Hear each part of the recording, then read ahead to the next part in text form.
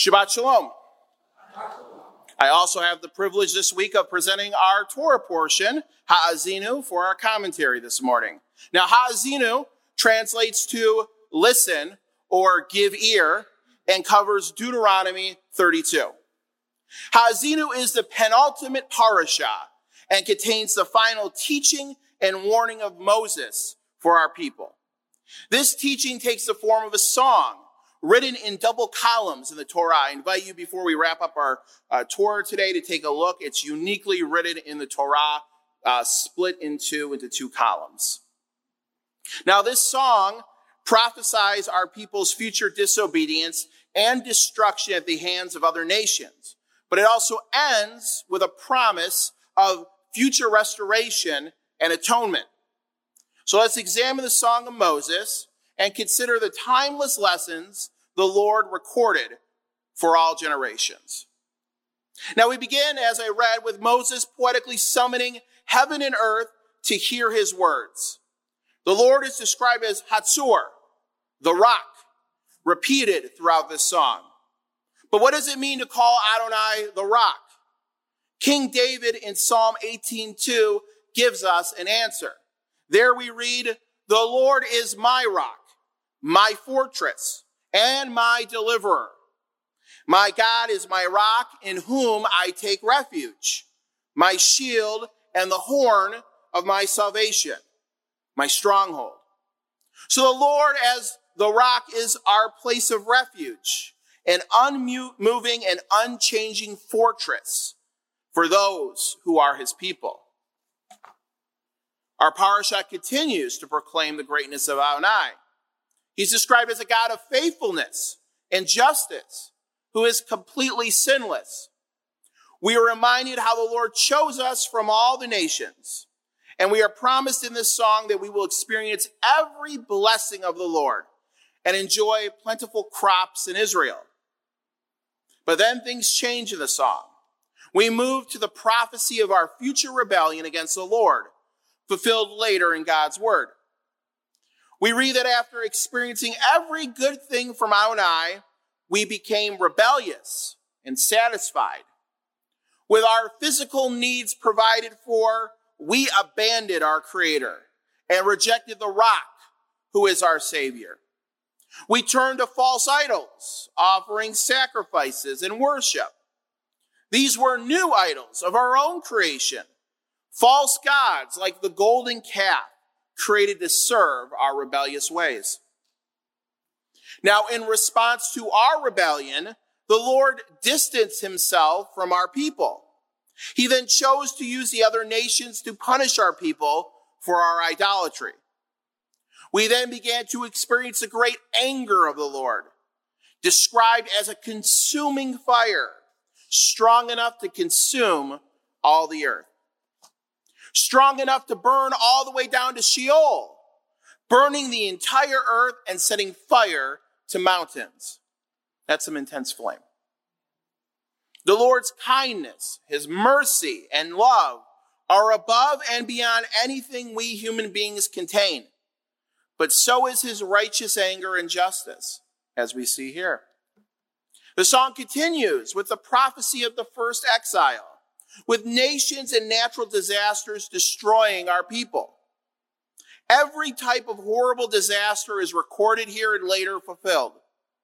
But the Lord also promised to not completely destroy our people. Our enemies would believe they were able to overpower us because of their strength, because they were better than us. But they did not understand they were only victorious because our rock, our foundation, had allowed it to happen. Though the Lord used other nations to punish our people, those nations still did not know him, and they were incredibly wicked.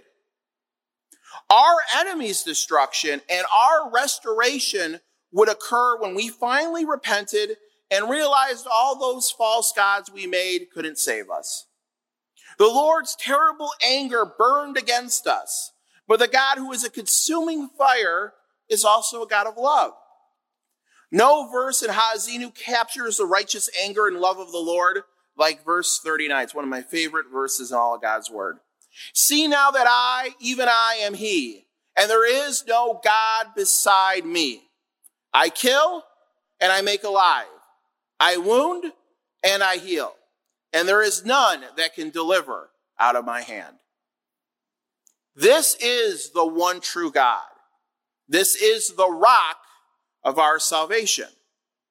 The creator of the heavens and the earth, who has power over life and death, and whose will can never be stopped, though many people try.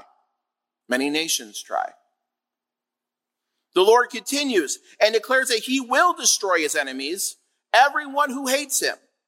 All the enemies of God who come against his people will experience his judgment. And every nation that has gone against Israel has experienced this judgment. Rome is no more. The Babylonian Empire is no more. The Persian Empire is no more. And the list goes on and on. The final verse of Ha'azinu looks even further into the future, beyond that first exile. It looks to a day where the nations will rejoice with the Jewish people when the Lord makes atonement for our sins. Adonai will also take vengeance on those who hate him and those who hate his people. So the Song of Moses concludes then on this hopeful note for those who belong to the Lord. Rejoice, you nations, with his people, for he will avenge the blood of his servants. He will take vengeance on his enemies and make atonement for his land and people. So what are we to remember from this song today? One lesson is that the Lord is not passive. He's not distant from humanity. The creator of the universe is not an impersonal force. He's not a mindless spirit. And he certainly does not sit idly by while human beings worship idols of their own creation. Ha'azinu makes it clear that to experience blessing and life, we must be in a right relationship with Adonai. If we choose to follow idols and not the Lord, we will experience righteous judgment. All of God's word records this truth. And let's be clear that idols do not have to be made from wood or stone. We don't do that as much today.